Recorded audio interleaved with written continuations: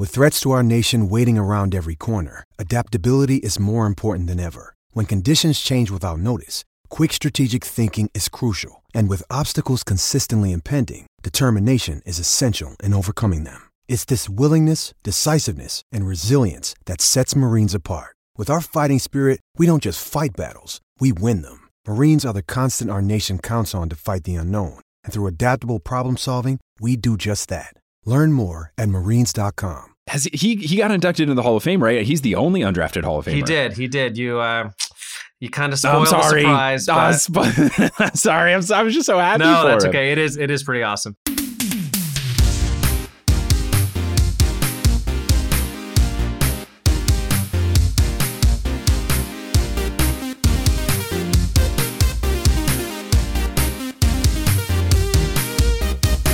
Sup, nerds? It's basketball. Welcome to Horse, a basketball podcast about everything except for the wins and losses. My name is Mike Schubert, and I'm joined by my trusted co-host. We're having a live show to... It's happening on February 3rd, 2022. It's Adam Amawala. Adam, how's it going after that beautifully natural transition? Seamless plug. It's going great. Everyone, check it out. Go to bit.ly/horse2322. You may have noticed that in the last episode, when I said it, I sounded very robotic, where I said horse 23 and then edited into two, because I didn't check that someone hadn't taken that bit.ly before recording. And if you go to bit.ly/horse23, that's very different. So now you go to bit.ly/horse2322. We're going to be doing a live show where we rank every single NBA dance team from worst to first, and I am elated. It's going to be a lot of fun. And this also begs the question, is this bit.ly that was already claimed the new @horsehoops on Twitter?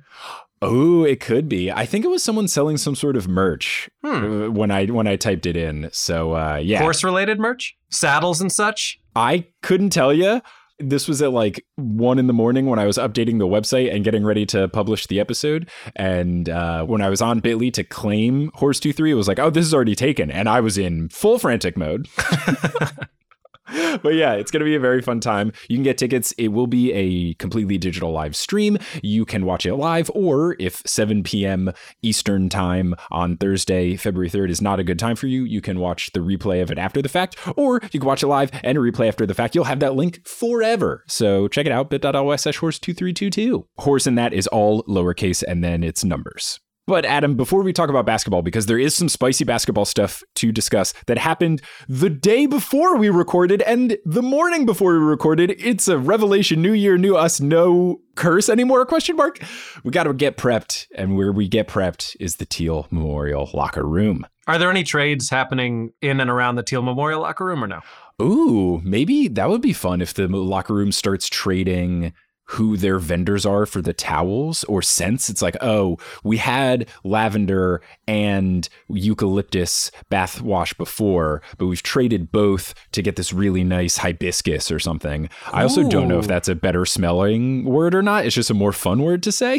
Hibiscus sounds like something that would be involved in tea. I think it is. I think you definitely can get hibiscus tea. But that goes on in the T Memorial locker room, and we're talking about the Teal Memorial locker room. Exactly. You know who else is in the Teal Memorial locker room probably drinking hibiscus tea?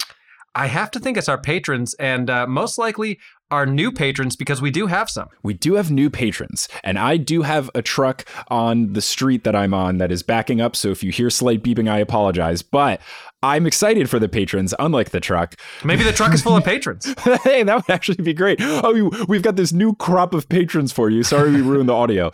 But we have some new patrons. So shout out to Mary Haynes and Sarah Cooper, our newest patrons. Shout out to Liz Asfidel, who has returned and upgraded their pledge from where they were at before. And shout out to Anna Borgeli, who is back as a producer-level patron. Anna joins the ranks of Polly Burge, Kendra Hadley, Salvatore Testa, Trust the Process, Siobhan Ellsbury, Godzilla Got Busy, Steph Curry for 3. Bang! He Sells Seashells, Eileen Gazesh, Avatar Kiyoshi, Don't Go Chasing Taco Falls, Mitch Chrysler, Bang! Bang! Brownman Can Jump, Long-Suffering Timberwolves Fan, Roast Beef Debris, Cade the Conqueror, Basketball is Life 2, Michaela Loves Allison, Denver Steamed Nuggets, and Breezes, and now Anna Borgeli. Love it. And I want to thank a listener of ours who sent us a an amazing email. I think you know what I'm talking about. I did send it to you. This was in response to my That Actually Happened involving Iman Shumpert winning Dancing with the Stars. And the episode title for our most recent podcast was How Many Chas Does a Person Need? There was a whole debate about what is the cha-cha versus the cha-cha-cha. And I am very happy to report that we have an expert witness weighing in on this question. And I will read it to you right now. Here we go. So we got an email from Sarah, subject ballroom for a basketball podcast. Hello, Mike and Adam. I just listened to episode 92 of Horse, where you talk about Iman Shumpert on Dancing with the Stars. Like Adam, I have only seen clips of Dancing with the Stars, but I am a professional ballroom dancer. Amazing. So hopefully can provide some insights. I would think so. So from what I can tell, the whole cha-cha versus cha-cha-cha is solely an old school versus new school thing. It looks like it was originally 3 chas, but changed to 2 once it gained popularity in America in the late 50s. Isn't that a perfect thing for America to just not even have the attention span for 1 extra cha? What are we doing here? Too many syllables. Drop the 3rd cha. It's cleaner. Yes, thank you, Zuckerberg. Sarah goes on to say, I have noticed that both the World Dance Council and World Dance Sport Federation, the 2 governing bodies for ballroom, aka dance sport. Incredible. Not to be confused with JanSport, a great backpack company. Or Bloodsport, an action movie. Oh my gosh. Still list it with 3 chas for the international Latin style. So maybe Dancing with the Stars is going off their lead. Pun intended, LOL. Who can say? Hope that clears things up a little. Let me know if you have any other ballroom-related inquiries. And then my favorite part, dancingly yours, Sarah. One of the best emails we've ever received, honestly. Thank you, Sarah. It's quite fantastic. I want to also shout out some folks replied to us on Twitter and sent a DM giving similar information that confirms what Sarah has revealed to us here. I also want to say that I think that they should do a basketball players only season of Dancing with the Stars and call it Basketball Room. And I think that would be a big hit. Or maybe that's like a new All-Star Weekend thing. You have a dance contest one of the nights and it's Basketball Room. That could be fun. Round ballroom rock and roll. Ooh, the Round Ball Room Rockettes performance. Well, we thank all of you for listening. We thank you for sending us information. We thank the patrons for supporting the show. What a time. And I also want to thank the sponsors that we have for this episode. Sponsors plural. The first sponsor that we have today is from The Recount, specifically The Long Game with LZ and Leitch. LZ Granderson, formerly of ESPN, now an op-ed columnist for the LA Times and a political contributor to ABC News, and Will Leitch, founder of the late website Deadspin, a contributing editor at New York Magazine, and the author of How Lucky, bring your soon-to-be favorite sports podcast, besides Horse, to you, The Long Game with LZ and Leitch. This podcast covers the intersection of sports, culture, and politics, from vaccination hesitation to online betting to all of the isms and phobias that we've come to know. Sports not only reflect our culture, but they drive our culture. And you can hear about this every Wednesday at therecount.com or by searching for this podcast wherever you listen to podcasts. And I gotta say, speaking of sports betting recently passed in New York, and every ad on everything in the world is sports betting. Twitter, TV, billboards, it's horrendous. I've been muting everything. Yeah, it's pretty rampant. I will be honest with you, I'm not much of a betting man. But them giving away free money that is actually free, pretty enticing. And I am sorry to tell you that I did lose $50 of fake money on the Bulls last night when they got blown out by the Nets. Are any of these deals ones where you actually straight up get just free money? Because I have found that it's usually you get free money if you make some sort of real money deposit. No, the Caesars one literally gives you $300 in free bets and you don't have to input any sort of bank information or anything. Like you could use their $300 of free money, and then if you lose it all, just delete the app and never look at it again. Maybe I'll do that one. Yeah, do that one. But they're not paying us to say this, but I like the one where I don't actually have to do any money. Totally. We are not sponsored by Caesar Sportsbook, but we are sponsored by BetterHelp Online Therapy. Now, we have talked a lot about mental health on this show and stigmas around it. And here's the thing, right? We take care of our bodies with the gym, the doctor, and nutrition. We should also be focusing on our minds just as much. I think you and I both agree with that. I am someone who, while I have not done online therapy, I have been to therapy. I find it incredibly helpful. I think probably everybody should do therapy, particularly people who don't think they need therapy. It is a very helpful thing for many people, And here's the deal, right? BetterHelp is customized online therapy that offers video, phone, and even live chat sessions with your therapist, so you don't have to see anyone on camera if you don't want to. It's more affordable than in-person therapy, and you can be matched with a therapist in under 48 hours. So go ahead, give it a try, and see why over 2 million people have used BetterHelp online therapy. And as a listener of Horse, you will get 10% off your first month at BetterHelp.com/horse. Once again, that's BetterHelp.com/horse. And we also want to thank Multitude for having us as a part of the collective. There's a bunch of fun podcasts from Multitude that you can listen to. One of those shows is Next Stop. Next Stop is an audio sitcom. It explores the turbulent time of your mid to late 20s when everyone is changing around you and you worry that you might not catch up. Across its 10-episode first season, it follows 3 roommates' trials through work, relationships, friendships, and more. You can watch them grow as a unit no matter what life throws at them. If you want to listen to it, just search for Next Stop wherever you get your podcasts, or you can go to nextstopshow.com. And final note, reminder, go check out the Horse Live Show, bit.ly/horse2322. It's going to be very fun. Jordan Day. And with that, we can leave the Teal Memorial locker room and get into full court press. Get it like the news. Yes. So there's some spicy stuff going on. We're going to save the spiciest for last, and that is the feud between Devin Booker and the mascot for the Toronto Raptors. But before we get there, there's actually some NBA trade stuff happening, and this morning, we're recording this on Thursday, January 13th. This morning, the New York Knicks not only made a trade that isn't bad, not only made a trade that is good, but a consensus trade where everyone is just saying, yeah, the Knicks won that trade, which I do not recall the last time that has happened. I don't know if I've been alive the last time that has happened.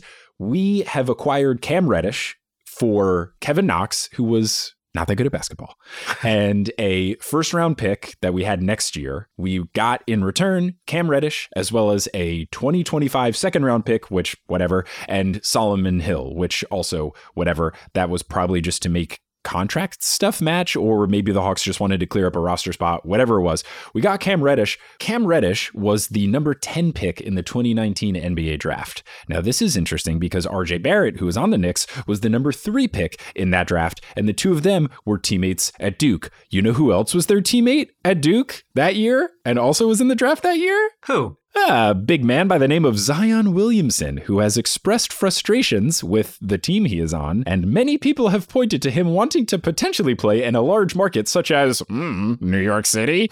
Now his 2 friends are on the Knicks. Do you want that injury history? I don't know. Look, I want him on the team. I will, look, come, you take that chance. But that all aside, Cam Reddish is a player who has been streaky in the past. The Hawks just have a bunch of guys that kind of all play the wing position. There was just a logjam. They made this trade to kind of clear stuff up. They weren't going to be able to pay Cam Reddish his extension that he will be eligible for, the new contract he can get after this season. So I understand why the Hawks wanted to trade him. I cannot believe all it took was 1 pick and Kevin Knox, who was the number 8 pick a while ago, but never really did anything of value outside of his first summer league appearance. Right. So I'm a happy boy. And now here's Cam with the slam. Right? Oh, that's, I mean, come on. That's going to happen. Or if he gets an assist, Reddish with the dish, red dishing and swishing. Clyde's going to have a field day. Well, perhaps Zion will be flying. My goodness. I do want to say we are talking about a lot of positive Knicks things. We should give the Bulls some love because didn't they go on a 9-game or a 10-game winning streak recently? The Bulls did indeed go on a 9-game winning streak that included 2 back-to-back buzzer beaters by DeMar DeRozan, a thing that has never happened in the history of basketball. So cool. If you follow the NBA, you will be seeing a lot of 75-year anniversary stuff this year. In 75 years of the NBA, there has never been a person who has hit back-to-back buzzer beaters until a couple weeks ago. Very cool. And I also want to apologize. In the past, you had said MVP buzz for DeMar DeRozan, and I made a funny face at you, which you called out. That has aged poorly. He's in legitimate discussion for MVP. I do not think he will win, but he will probably be everybody's number 4, number 5 vote, enough to where he'll rank in the top 5 of voting. No question. He's been phenomenal, and that's great. He's been incredible. It's been a lot of fun. I think there's a pretty good chance that both he and Zach LaVine start the All-Star game for the East, which has to be the first time since Jordan and Pippen that 2 Bulls would be starting an All-Star game. I can't think of any other time that would have happened. And unfortunately, we are recording this a day after probably the worst Bulls loss of the year, getting blown out by the Nets. It was particularly interesting because 2 nights ago, the Bulls beat the Pistons by 46 points. Which is a lot lot of points. And then lost last night by 26 to the Nets, which has to be up there with the biggest swings in back-to-back games, right? Probably. And I did see it was a disappointing thing that at one point the game was close and then the Nets went on a 40-8 run or something like that, which is not what you want. Yeah, the game was tied in the third quarter and then all of a sudden the Nets were up by 35. And I have to say, the Nets at full strength, if that is a thing that happens, I don't know how anyone can beat them, at least in the East. It's quite scary. We'll just have to see what goes on with Kyrie, because as we've talked about before, he is unvaccinated. And because New York is a city that has nice, good restrictions on stuff, he can't play in New York City, which Brooklyn counts. So he can only play away games right now. There's talks of him maybe getting the plant-based vaccine, which is a real thing and not a bit and not an Onion headline. That's a real thing that is happening. I mean, Onion is also plant-based. That is very true. So the final thing to discuss here in Full Court Press is the greatest rivalry in sports right now, and that is between Devin Booker of the Phoenix Suns and the Raptor of the Toronto Raptors.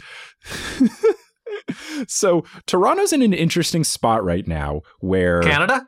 Yes, and Canada has pretty strict COVID restrictions, which I gotta say, as someone that recently traveled to Canada, fantastic. We went up to visit Kelly's sister and her husband because they weren't going to be able to see anyone for Thanksgiving or Christmas, so we went in between Thanksgiving and Christmas, and Canada had recently ramped up their restrictions to where you had to be vaccinated and test negative to be on a plane. I've never felt safer on an airplane knowing everyone's vaccinated and everybody tested negative the past couple of days, so that was a good feeling. Similarly, Canada is no longer allowing fans to attend Toronto Raptors games, so it's back like we were last season. There's no one in the stands. Now, when there's no one in the stands, it makes for a very different dynamic. One of those notable things is when people take free throws, because if you're a visiting player and you're shooting free throws, usually you've got the whole crowd making noise and maybe smacking thunder sticks together and all of that. And NBA players have discussed in the past that usually that is actually not that distracting because everyone's yelling, so it just kind of fades into the background. What people have said is more distracting, and now we have proof, is just one person trying to throw you off. And that's what the Raptor did. So Devin Booker is shooting free throws. We'll put a link to this, obviously, on the episode page of horsehoops.com. The score was 93-92 in favor of the Suns. There's 6.5 seconds left in the fourth quarter. Devin Booker is shooting this free throw, and just as he's about to release, the Raptor, who's the only person in this section of the stadium standing behind the basket, stands up and waves his arms. Devin Booker does make the free throw, but he gets super upset, and then you get to see him pantomime to the ref what the Raptor was doing. It's fantastic. It's so funny because he gets so upset. The ref then makes the Raptor go away. He put him in timeout, basically.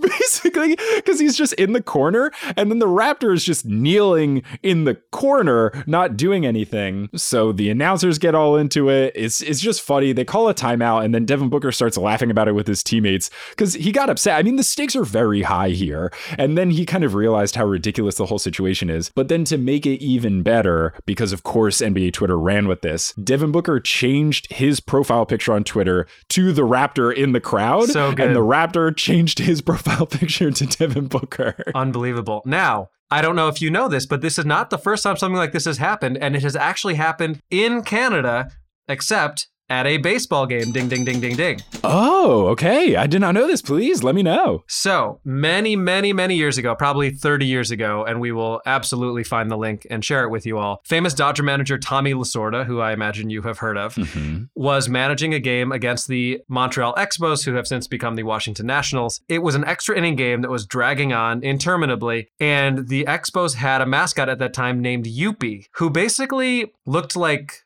Sleepy from the Seven Dwarfs, was kind of the vibe. And Youppi kept messing with the Dodgers dugout, and Lasorda, who was notoriously kind of cranky anyway, had his fill. It was late in the game. Everyone was exhausted, and he made the umpire throw Youppi out of the ball game. So Youppi takes his pillowcase and his blanket and sadly walks away from the Dodgers dugout and is not allowed to return. It was so good. Absolutely incredible. So that is the big rivalry between the Raptors mascot and Devin Booker. We'll have to see the next time they play. It's going to be great. It's just a fun moment.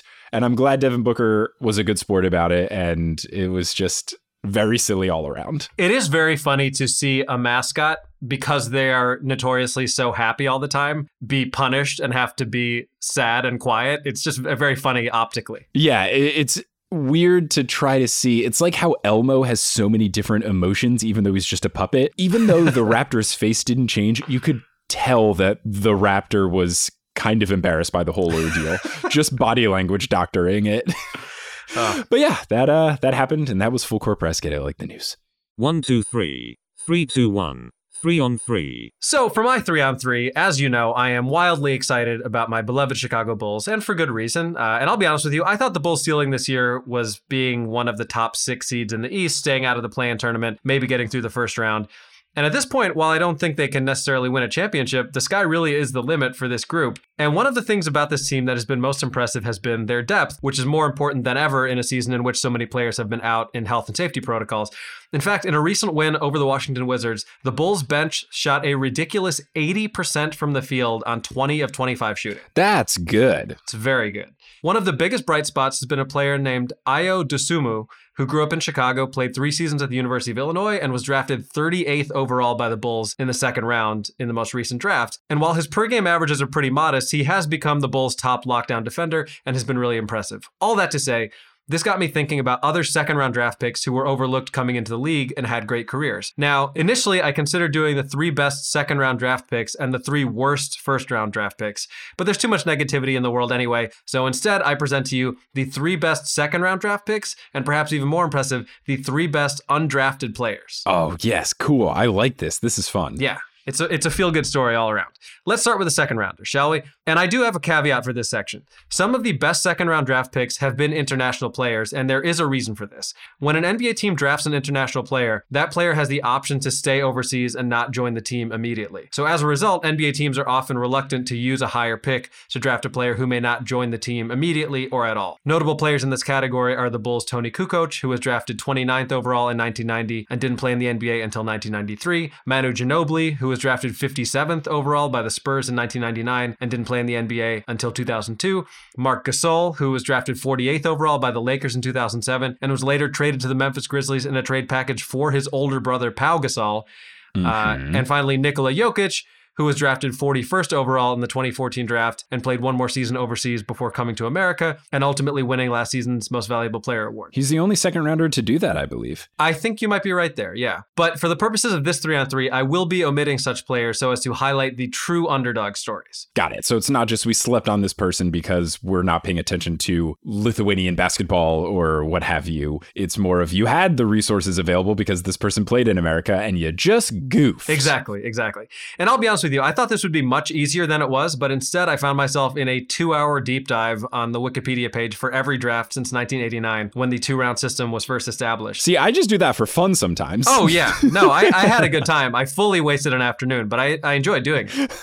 There are so many incredible players who have come out of the second round, 2 of whom our patrons will hear about in my extended 5 on 5. But here's a short list of players who didn't even make the cut. Nick Van Exel, Rashard Lewis, Michael Redd, Mo Williams, Kyle Korver, Monte Ellis, Lou Williams, DeAndre Jordan, Malcolm Brogdon, and Isaiah Thomas, who was literally the last pick in the 2011 NBA draft, 60th overall. Side note, Jimmy Butler was drafted with the last pick in that same draft in the first round. Yeah. So if he had been 1 pick later, I'm pretty sure he would have been the number 1 on this list.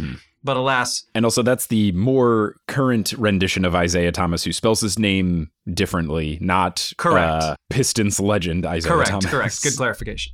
Coming in at number 3, we have Paul Millsap, who was drafted 47th overall by the Utah Jazz in the 2006 NBA draft. While Millsap immediately made an impact, averaging 6.8 points and 5.2 rebounds in just 18 minutes per game his rookie season, ironically, his big break came when another second-round legend, who I will talk about on our Patreon, Carlos Boozer, got injured during the 2008-2009 season. Millsap, who was Boozer's backup, rose to the occasion by averaging 15.9 points and 10.3 rebounds in 38 starts that season. Millsap was an all-star in 4 consecutive seasons from 2014 to 2017, and while he is very much in the tail end of his career, has a chance to win a championship with the Brooklyn Nets this season. It's just a shame that the Bulls will prevent that from happening. At number 2, we have a player who has made his draft position position an integral part of his identity, Draymond Green. Drafted 35th overall by the Golden State Warriors in the 2012 NBA draft, Draymond had a chip on his shoulder immediately. We'll post a link to this video, but Draymond has memorized the draft order and names of all 34 players who were drafted before he was, and it's like a point of pride that he can recite them. Widely considered to be one of the toughest, most well-rounded players in basketball, Green is the kind of player you love to have on your team and can't stand if you're playing against him. It's safe to say that the Warriors would not have won the rings they did without him, and there's perhaps no better illustration of that than the fact that in the 2016 NBA Finals, Green being suspended for Game 5 opened the doors for Cleveland to make a dramatic comeback from down 3-1 in the series. To this point in his career, Green has averaged 8.7 points, 6.9 rebounds, 5.4 assists, and over 1 block and steal per game. Those numbers only increase when you look at his postseason numbers, but Draymond is one of those players whose stats never fully do him justice. Nah, he's so good at defense, and he might be considered one of, if not the best defenders of all time by the time his career is over. Totally. You just can't put a number on that. But if you had super advanced stats that tell you all these intricate defensive things that he brings to the table, yeah. Right. Like, I don't think there's quite the same metric as there is with WAR in baseball, like wins above replacement. But if there were, his impact on the game is enormous. And not to be too reductive, but he is the Rodman of this team. So for anyone who watched The Last Dance and saw the impact that Dennis Rodman had, I don't think Rodman ever averaged more than, 7 or 8 points on the Bulls, but his impact was enormous. And he was the person who would get under the skin of whoever the best player on the other team was. So Green has won 3 NBA championships, been named to 3 All-Star teams, has been all-defensive second team twice and all-defensive first team 4 times, one of which saw him named the Defensive Player of the Year in 2017, which for a guy who prides himself on toughness, there's perhaps no greater honor than that award. Yeah, and he's probably going to win it this year. So that's quite the record. He's got a pretty good reputation as a very good defender. Absolutely. And we didn't mention it in Full Court Press, but one thing that has changed since we last recorded a podcast is that Klay Thompson is back, and It is awesome. It's very good. He dunked in his first game back. It was fantastic. He's just so universally beloved, and we've talked about Klay at length on this show in old episodes. He hasn't played a game for, 943 days or something? Yeah, there was a whole pandemic in between. Yeah, wild. It's so good to have him back. I cannot think of a more universally beloved player than Klay Thompson. He has a 100% approval rating. He does, and that is a rare thing these days. Super rare. At number 1 overall, despite his off-the-court controversies, I had to go with Gilbert Arenas, who was drafted 31st overall in the 2001 NBA draft. Some of our younger listeners may not even know who Gilbert Arenas was, but there was a period of time from about 2004 to 2006 where Arenas was one of the top few players in the league. And much like Draymond Green, Gilbert Arenas took his late draft slot personally. In fact, Arenas wore number 0 throughout his career to signify the number of minutes experts expected him to play in the NBA. I didn't know that was the reason behind his number. That's very cool. Yeah, it's kind of great. Fortunately for him, the Warriors were the worst team in the Western Conference when he was drafted, so there were plenty of minutes to go around. Arenas averaged 10.9 points per game as a rookie and was named the NBA's most improved player of the year during his sophomore season, averaging an impressive 18.3 points, 6.3 assists, and 4.7 rebounds per game. But that was just the beginning, because after entering free agency and reportedly flipping a coin to decide where he would sign, gotta love that. You know how you do that with major life decisions? Oh, totally. You know. Yeah. The coin told him to sign with the Washington Wizards, and that's where his career really took off. After averaging 20 and 25 points during his first 2 seasons in Washington, Arenas entered elite company when he averaged an incredible 29.3 points and 28.4 points per game the following 2 seasons. His career average ended at an impressive 20.7 points, 5.3 rebounds, and 3.9 assists per game. Sadly for Arenas, his career was derailed by off-the-court issues, most notably in 2009 when he famously pulled a gun on teammate Javaris Crittenden during an argument about gambling debts. And to be clear, this was in the locker room. Yeah, if you want to learn more about that, that was one of the first episodes of Horse we did. So you can hear me describe that whole very fun event. Yes. So if you're not familiar with that event, or if you have not heard that episode of Horse, it is a very sad story. Both players were ultimately suspended for the remainder of the season. Even sadder, Crittenden would never play another NBA game and is currently serving a 23-year sentence for a murder he committed in 2011. Obviously a sour note to end on, but at his best, Gilbert Arenas was absolutely electric, and we will certainly post a video to some of his highlights. For sure. I think an important thing to keep in mind with the second round picks and then also with the undrafted players is years ago, like when Gilbert Arenas was playing, second round picks were nothing. There was no hope. At least now, if you have a top 40 to 45 pick, you feel pretty good about it. And then you start taking some wild gambles on the 46th through 60th pick. But that speaks to the depth that's out there. Like the talent that exists right now is unbelievable. Yeah, it's the growth of talent. It's the fact that basketball's become a more global game. So you have more international players coming through in the second round. You have teams putting more effort into scouting. You have teams putting more effort into developing young players. Second round picks have such a higher value now that for second round picks back then to become all-star players is truly astounding. Yeah. And it really, I mean, I think it speaks to that when you see people who usually get 5 or 10 minutes a game all of a sudden step up when there's an injury and they're putting up 20, 25, 30 points and are amazing and then just go back to being bench players. It's pretty unbelievable. Yeah. So now we move on to the 3 best undrafted players, which was admittedly a smaller list to choose from, but still full of impressive candidates. One thing that I found striking in doing this research was that the common thread between a lot of these players was grit and defensive intensity. And I do not think that's a coincidence at all. Because if you're the type of player who is overlooked or underestimated or perhaps not as physically gifted as other players, the one thing you can control is your hustle and determination. In fact, Udonis Haslem is a perfect example of this, and he didn't even make my top 5. Wow. Yeah, UD's great, and he's a very tough guy. Yeah, incredibly. Like that's his entire reputation as an enforcer, as the person you don't mess with, and has been on the Miami Heat his entire career, I believe, right? If not his entire career, most of it. Yeah. Honorable mention in this category also goes to your boy, Jeremy Lin. But to make up for it, at number 3 on my list, I do have 90s legend John Starks. Oh, I didn't realize Starks was undrafted. Wow. Oh, not only is he undrafted, get ready for a football reference, he's basically the Kurt Warner of the NBA. I don't know if you know that story, but Kurt Warner was famously bagging groceries before getting a chance to be quarterback in the NFL. And much like him, John Starks, after going undrafted in the 1988 NBA draft, was bagging groceries at a Safeway supermarket in his hometown, Tulsa, Oklahoma, for $3.35 an hour. Minimum wage. Very disappointing, especially given how good of a grocery store chain Safeway is. Safeway is a very good fantastic. Store. Yeah. When I lived in Seattle for 2 years, I lived above a 24-hour Safeway, which was huge, especially because in Washington, you can sell hard liquor in grocery stores. So I would host parties and just not buy anything and just see what people brought and then be like, all right, let me just run downstairs real quick. And I would also make lots of 1:55 a.m. runs before they stopped selling stuff at 2 a.m. They were up until 2? Yeah, you could buy hard liquor there until 2. It was a 24-hour grocery store, but you couldn't buy booze after 2. So sometimes I'd make a 1:55 refresh of whatever the party needed. Really changing the narrative on Shubes being a well-behaved boy over here. I'm a well-behaved boy, but when it's a house party, I get a little loose. Like I'm not going to buy a lot of drinks out and stuff because my tolerance is quite high and I don't want to spend $100 to get drunk. But if I can go downstairs and get a big thing of Jameson at a Safeway for like $20 because I've used my Safeway card and I saved however many percents. Yeah, dude. You heard it here first. Horse episode 93 brought to you by online betting and booze. This is the bad boy phase. New year, new me, baby. This is where we turn heel. I'm recording this episode in a leather jacket. He keeps slicking his hair back and he's got cigarettes rolled up in his t-shirt. Oh boy, getting off the rails. So Starks was working at a grocery store, ultimately did get a chance with the Golden State Warriors. He did not get much of an opportunity in Golden State and ended up in the CBA, which was that era's version of the G League. And modern fans might think, oh, well, people get called up on 10-day contracts from the G League all the time. And yes, that is true now, especially in the age of COVID. But as you were talking about, at that time, the chances that anyone made it from the CBA to the NBA were incredibly slim. Mm-hmm. In 1990, the Knicks gave him a tryout, and the story of how he got his opportunity is something I had never heard before and is pretty incredible. Quoting John Starks' Wikipedia page, quote, "In one practice, he tried to dunk on Knicks center Patrick Ewing. Ewing threw him down and Starks twisted his knee. The team was not allowed to release him unless it healed by the end of December. When it did not heal by that time, the Knicks could not release him. As a result, Starks is referred to Ewing as his saving grace.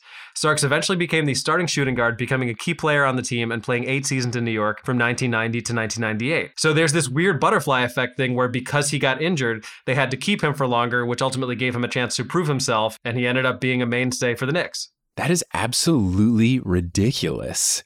Yeah. I had no idea. What a tale. And it's funny that he went from the Warriors to the Knicks as an undrafted player, because that's exactly the trajectory that Jeremy Lin did. He was on the Warriors before, got cut, was on the Knicks, and then Jeremy Lin's case was other people were injured, so he got to play. But wow, fun story. It's also so quintessentially like New York Knicks 90s that Patrick Ewing would foul him hard in practice. Yeah, not a plug at all, except that this is a very good sports writer. I don't know if you know Chris Herring, who now writes for Sports Illustrated. He has a book about the Knicks coming out called Blood in the Garden, and it's just about the 90s Knicks.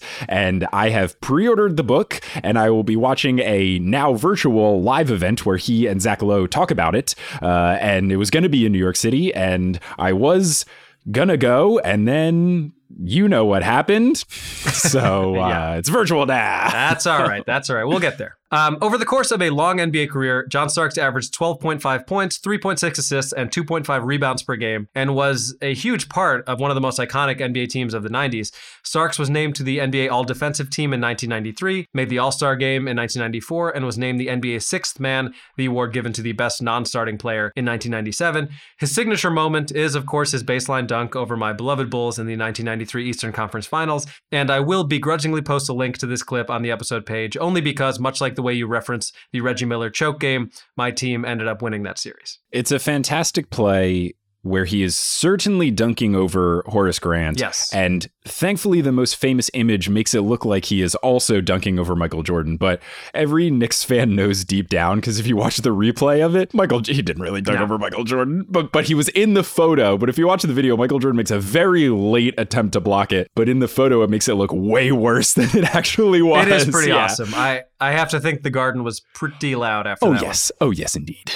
At number 2, we have a current player who very well may work his way up to number 1 eventually, Toronto Raptors star Fred VanVleet. Bet on yourself. Fred is channeling the recent resurgence of my fantasy team, and he did last year. You gotta love Fred VanVleet. I was gutted when the Knicks didn't get him. There was lots of rumblings, but he returned to Toronto, and how do you not love Fred VanVleet? He's very easy to root for. Really great story. And despite an impressive college career at Wichita State, the undersized VanVleet at just 6'1", 195, which is basically me. It is so funny. That's a big person. Yeah, it's not a small person, but in the NBA. In the NBA, like even Steph Curry, you're like, oh, look at that little guy. Steph Curry's 6'3". Oh, yeah. Kobe White on the Bulls is, I think, 6'4", and he looks like a child. Yeah, it's wild. But he went undrafted in 2016. Now, the Raptors ultimately signed him to a summer league deal, but were so impressed by his play that they signed him to an NBA contract. During his first season, he bounced back and forth between the NBA and the G League, and he really started to shine during his second NBA season. Despite limited playing time, VanVleet put up solid numbers and even more impressively was ranked 4th in the entire NBA in net efficiency per possession, which is basically a metric that measures how valuable a player is when they are on the court. His true breakout performance came in 2019 as an integral part of the Raptors championship run and scored an impressive 22 points in the clinching Game 6. VanVleet actually came in second in series MVP voting behind obvious winner Kawhi Leonard. And his most impressive moment may have been when in Game 4, VanVleet caught an errant elbow from the Warriors' Sean Livingston that left him bloodied and with a chipped tooth, but ultimately rejoined the team to play in Games 5 and 6. We will put a link. Use your discretion if you want to watch it, but it's pretty rough. The other impressive thing about that run is that he was playing pretty poorly in the playoffs, and then his wife or girlfriend, he had a kid. Mm-hmm. And then from that moment on, he was incredible. Dad strength. He was so much better. Like that dad energy just fueled him into he couldn't miss. Yeah. He shot absurd numbers. And this could be a future thing, because there have been other players that this exact phenomenon has happened to. So it was very impressive, because he was pretty well respected as like a good contributor, like a good to the role team. player, yeah. Yeah, like, oh yeah, Fred VanVleet's he's a pretty good 3-point shooter, and he was just complete butt until he had a kid, and then he was untouchable. Yeah, and he just keeps getting better. And, once again, the toughness and determination of undrafted players was very much on full display in that series. In his 6 NBA seasons, VanVleet's scoring has increased every year, and now that Kawhi Leonard and Kyle Lowry are on other teams, he has become the guy in Toronto. Here are his scoring averages in his first 6 seasons in order: 2.9, 8.6, 11, 17.6, 19.6, and as of this recording, 22 points per game this season.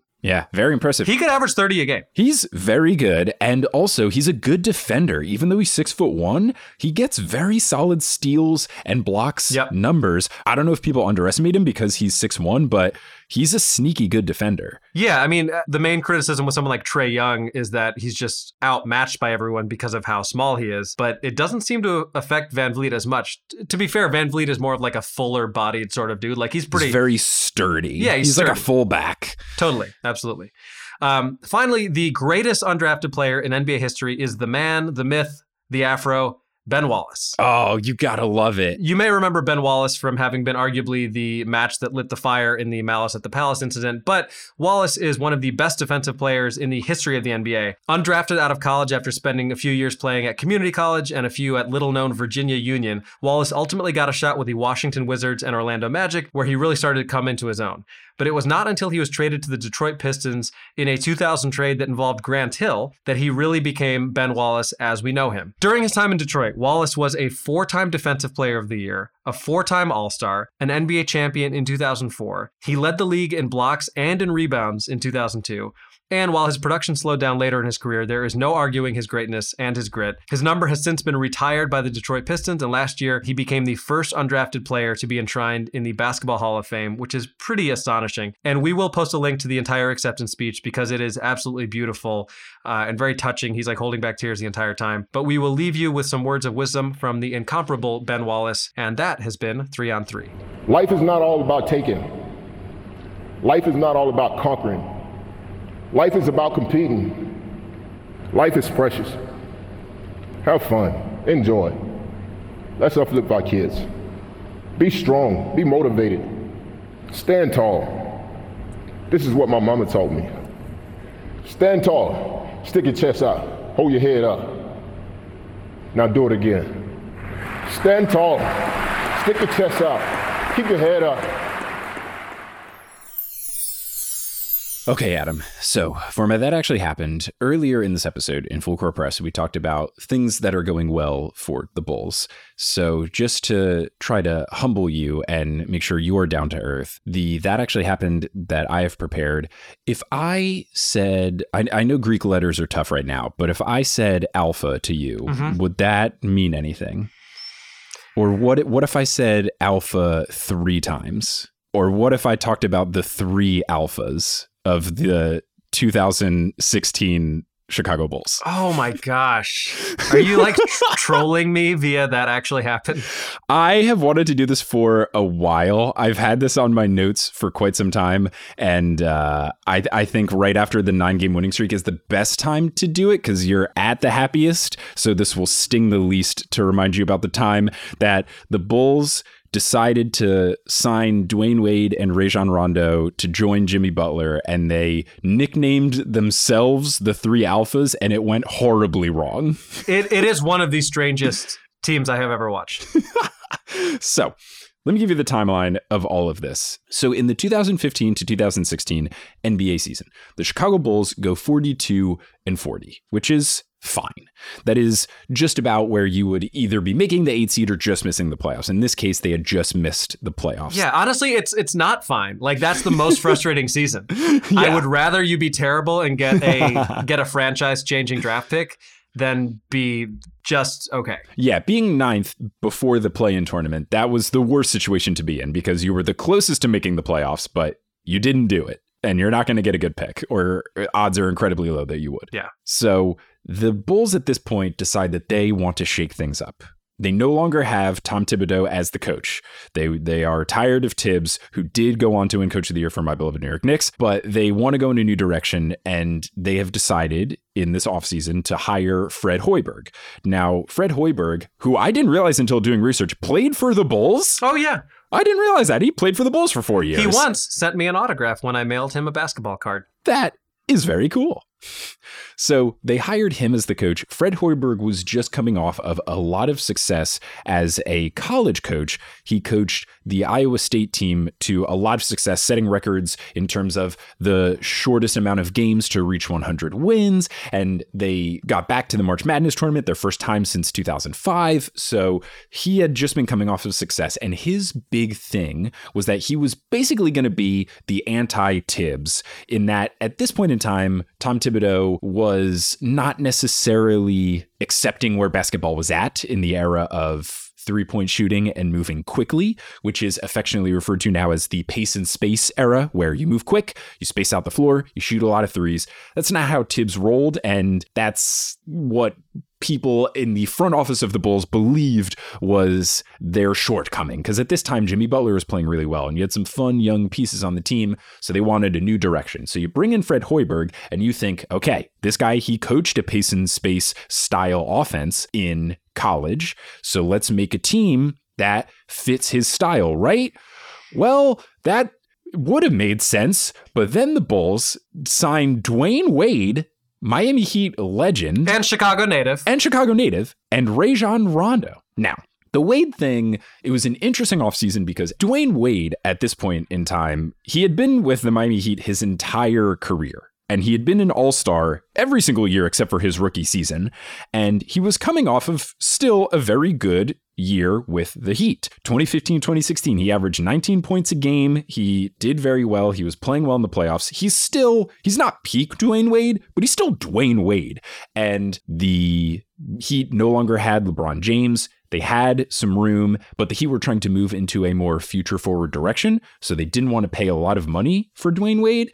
They kind of wanted Dwayne to do the Dirk thing, where you stick with the team you've been the whole time, but you take some cuts in terms of your pay. And Dwayne Wade said, fuck that, and got paid lots of money by the Chicago Bulls to play basketball. Yeah, and I remember this being particularly confusing because it was at a time where the Bulls had vowed to like shake things up and retool and start over, and then they signed two people who are very much in the latter part of their careers. Right. The whole thing with I don't think they fired Tibbs. I think they just didn't renew his contract. But the whole thing with the Hoiberg and this whole new direction was, we've got Jimmy Butler and some other young guys. We're going to get young and we're going to develop this team. And we're actually going to try to make this a new era of Bulls basketball. And I don't know if they just saw the opportunity to get Dwayne Wade when he didn't re-sign with the Heat, but they got Dwayne Wade and then that changed everything. And they paid Dwayne Wade lots of money. He was on, I believe, a 2-year deal where he was making $20 million per year, which is a lot to give someone who is 35 years old. Yeah. So that was a bit extreme. But then not only did they do that, but then they went out and they signed Rajon Rondo. Also, in confusing fashion, for a team saying that we're going to get younger, Rajon Rondo at this point was 30 years old. So a little bit younger, but still. And he had been coming off of some interesting seasons. This was the year after his Sacramento era. So he was on the Boston Celtics for a long time and really good at defense, really good at assists, big playmaker, not always the best shooter. And then he had a very frustrating year in Dallas where he got into arguments with the coach, Rick Carlisle. And then he was on the Kings in Sacramento and he had a little bit of a resurgence, really got that playmaking back up. So then the Bulls signed him. And the Rondo signing wasn't necessarily like, oh, Rondo's bad at basketball, but it was more of just, you've hired the three-point shooting young guy coach. Why have you now signed a second guy who is older and not good at three-point shooting? Right. So it was just confusing more than anything. Now, this happens and people are a bit confused, not only because these guys don't fit the mantra that the Bulls have said that they're going to do, but also because these players historically, Jimmy Butler, who's already on the Bulls, Dwayne Wade, and Rajon Rondo have all had success when they are the most ball-dominant player on the team. And in basketball, sometimes that is referred to as the alpha of the team. So if you put 3 of those guys on the same team, how's that going to work? Because there's only one basketball. Well, all right, here's the thing though, right? Because... Yeah, sure. Give me your Bulls perspective. I have a Bulls perspective and a basketball perspective, right?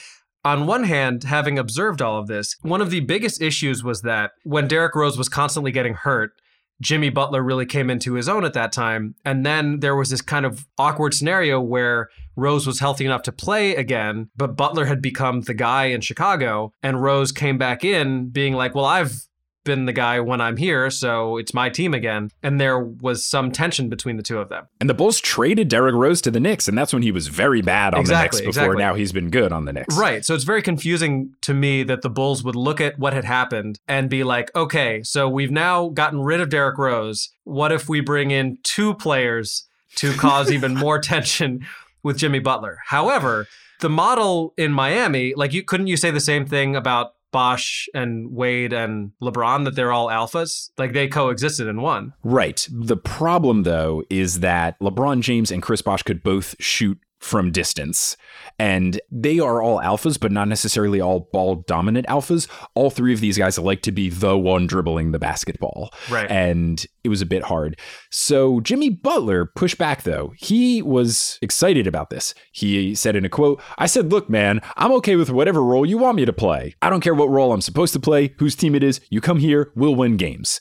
And Wade stressed that this is still Jimmy Butler's team. And that is when Butler called the trio of himself and Rondo and Dwayne Wade the three alphas. And he said that he was going to lean on their experience. He said, that's why I wanted Dwayne Wade here. That's why I wanted Rondo here, because they've done it. They know what it takes. I want them to show me. If I'm not listening, make me listen. So this whole thing is to try to get some veteran leadership in the mix. And you could see that argument, but people were skeptical given how the basketball product would fit. There's this fun article that I was reading about it, and they said, Butler is the best deep threat of the three, with a career 32.8 career mark from downtown.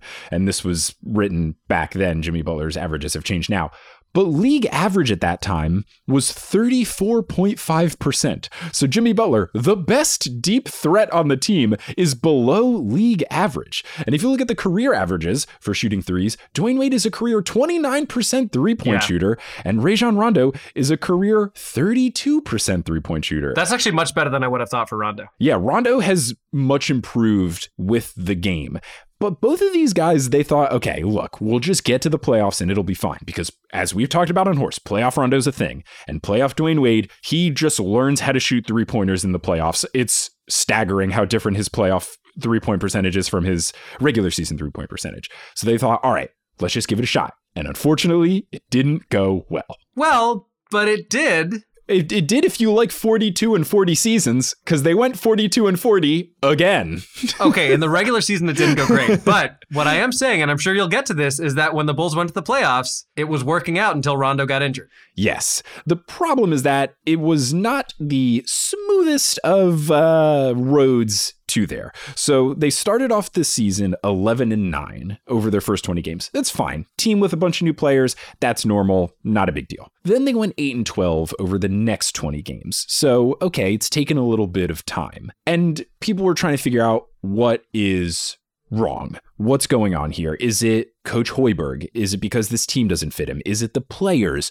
Is it because there's a mix of old guys and young guys on the team? There's just so many different things. It was just too many variables all at once. Variables? Yeah, I felt bad for Hoiberg because I think a lot of people gave him the blame when it didn't really feel like his fault. It felt like he was sold on this promise of here's what we're going to do. And then the roster they gave him was wildly different from what they told him was going to happen. This is true, but with all due respect to a guy who once sent me an autograph, Fred Hoiberg was but as a coach.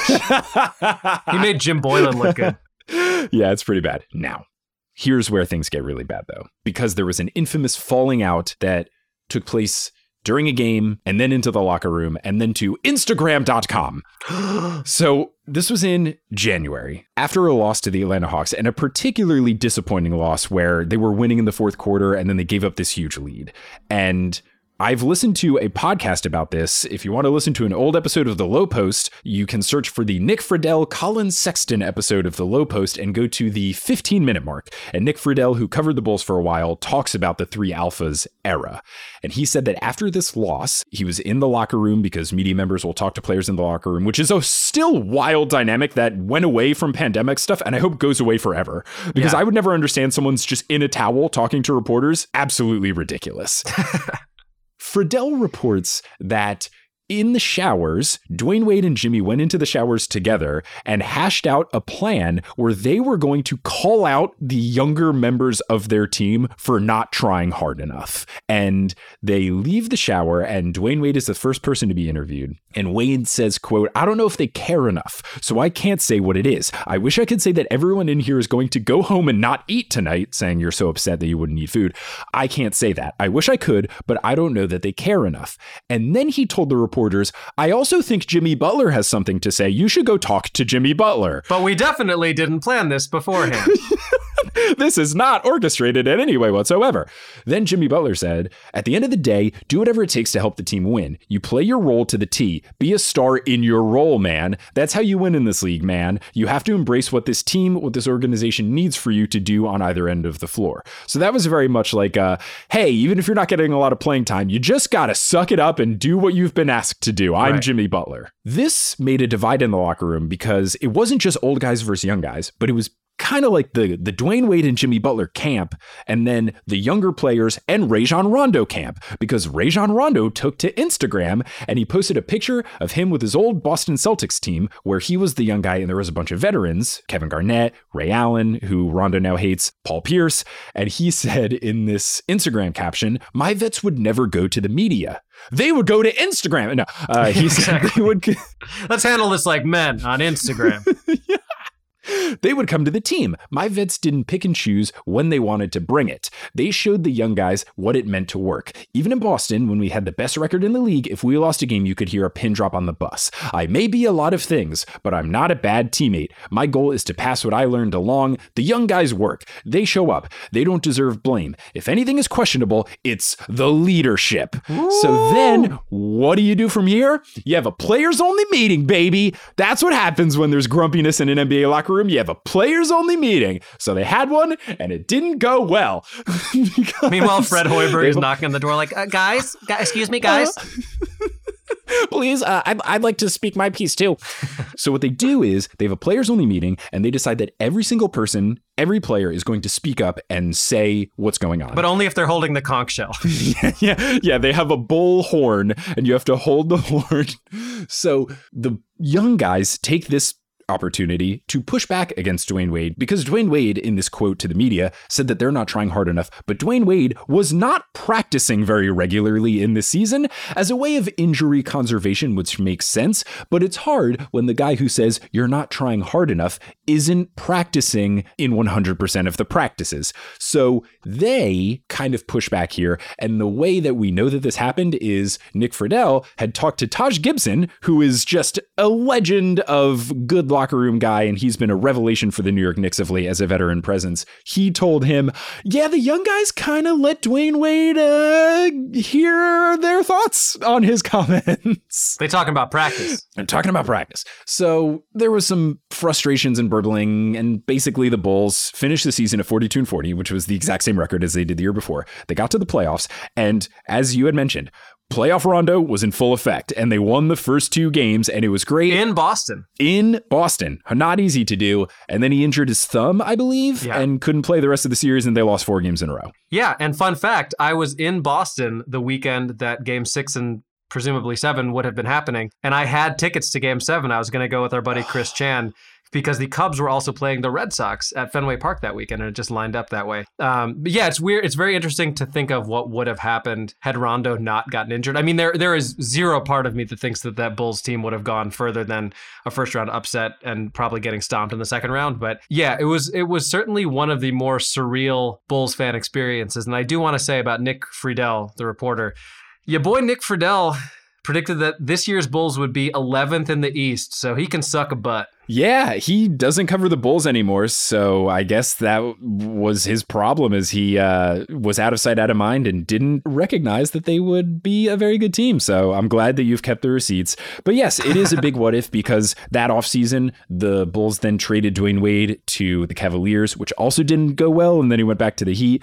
So it's just a big what would have happened if they kept it going. The Bulls also moved on from Rajon Rondo. He was not on the team the next year, and then not soon after, Jimmy Butler was shown the door as well. So it was just a really weird year. I remember that offseason, one, being surprised that Dwayne Wade wasn't returning to the Heat, and then very surprised that the Bulls signed him. It was strange. And like you said, it was one of the more confusing Chicago Bulls teams that still has a big what if out there, but it doesn't matter because now the Bulls are good and fun and you don't have to worry about it anymore. I preferred DeBalzac to the three alphas. I think two alphas in DeRozan and Levine work much better. And three alphas is also just such a bad nickname. Yeah. It is so terrible because you have taken this thing, I guess it's like trying to reclaim what's supposed to be a dig against the team. Right. But then the problem was they lived up to their nickname and it didn't work out well at all. It did not.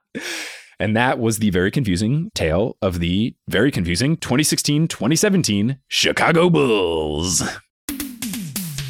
Thanks for listening to this episode of Horror Sources, hosted by Adam Amawala and Mike Schubert. Our editor is Misha Stanton. The social media is run by Mike Schubert. The website is by Kelly Schubert. The art is by Allison Wakeman, and the music is by Bettina Campamanes. Thank you to our producer-level patrons, Polly Burge, Kendra Hadley, Salvatore Testa, Trust the Process, Siobhan Ellsbury, Godzilla Got Busy, Steph Curry for 3. Bang! He Sells Seashells, Eileen Gazesh, Avatar Kyoshi, Don't Go Chasing Taco Falls, Mitch Chrysler, Bang! Bang! Brown Men Can Jump! Long-suffering Timberwolves fan, Roast Beef Debris, Kate the Conqueror, Basketball is Life 2, Michaela Loves Allison, Denver, Steve Nuggets, Breezes, and once more, Anna Borjali. Follow us on Instagram and Facebook at Horse Hoops and on Twitter at Horse_Hoops because... Horse Hoops was the fourth alpha, and oh boy, we can't even talk about that one. That is at least one too many alphas.